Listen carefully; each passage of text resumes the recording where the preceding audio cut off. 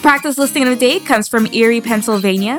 This practice has $13 million in assets under management with a gross revenue of $100,000. The overall business mix is 90% fee-based and 10% commission-based, and the number of accounts that make up this practice is 200, with the average client age of 65. This advisor seeks to transition his business to a new owner and have this merger occur in the next 1 to 3 years, with the advisor staying on for 1 year to ensure a smooth transition before the advisor completely sells the business. The ideal candidate has 5 to 10 years experience and has a Series 7, life, and annuity license. A CFP is preferred but not necessary. The candidate should be familiar with variable and equity index annuities and mutual funds.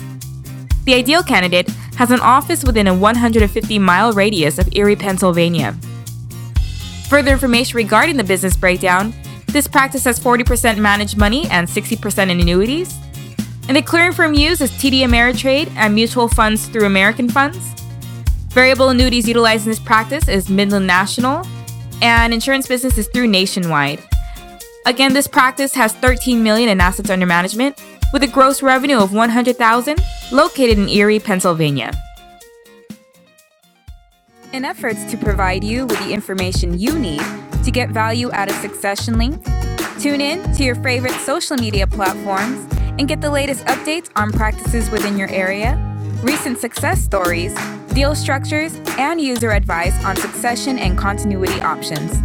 Catch you next time on Get Connected.